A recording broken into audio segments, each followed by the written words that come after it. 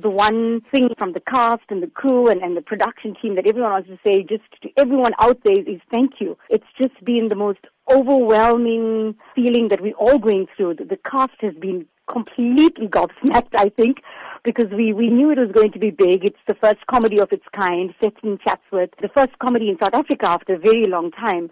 But little did we actually realize that it's going to take the box office by storm. I think that was just a dream that we had. It became a pleasant surprise on Monday morning when we got the figures. Do you think that this is an indication that South African audiences are increasingly taking now to local productions? I think South African audiences definitely want more local production.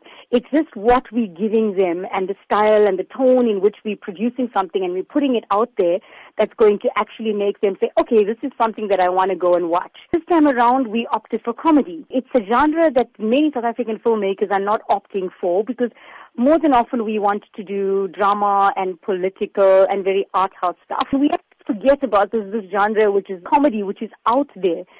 So the audiences are very clearly sending a message to us that they're very happy to go and support local production, but it must be something that they want to watch. And in this case, well, it's comedy. Keeping up with the Kandasamys remains a buzz on social media. What is your expectation for the film in the coming weeks? We're hoping to keep it going. We're hoping to sustain the kind of success we've seen in the opening weekend. Social media has been going absolutely crazy. It's been quite frenetic, quite hectic just to try and reply and to like people's messages and we can't always do it all the time. The love and the support from people, they don't just watch the movie.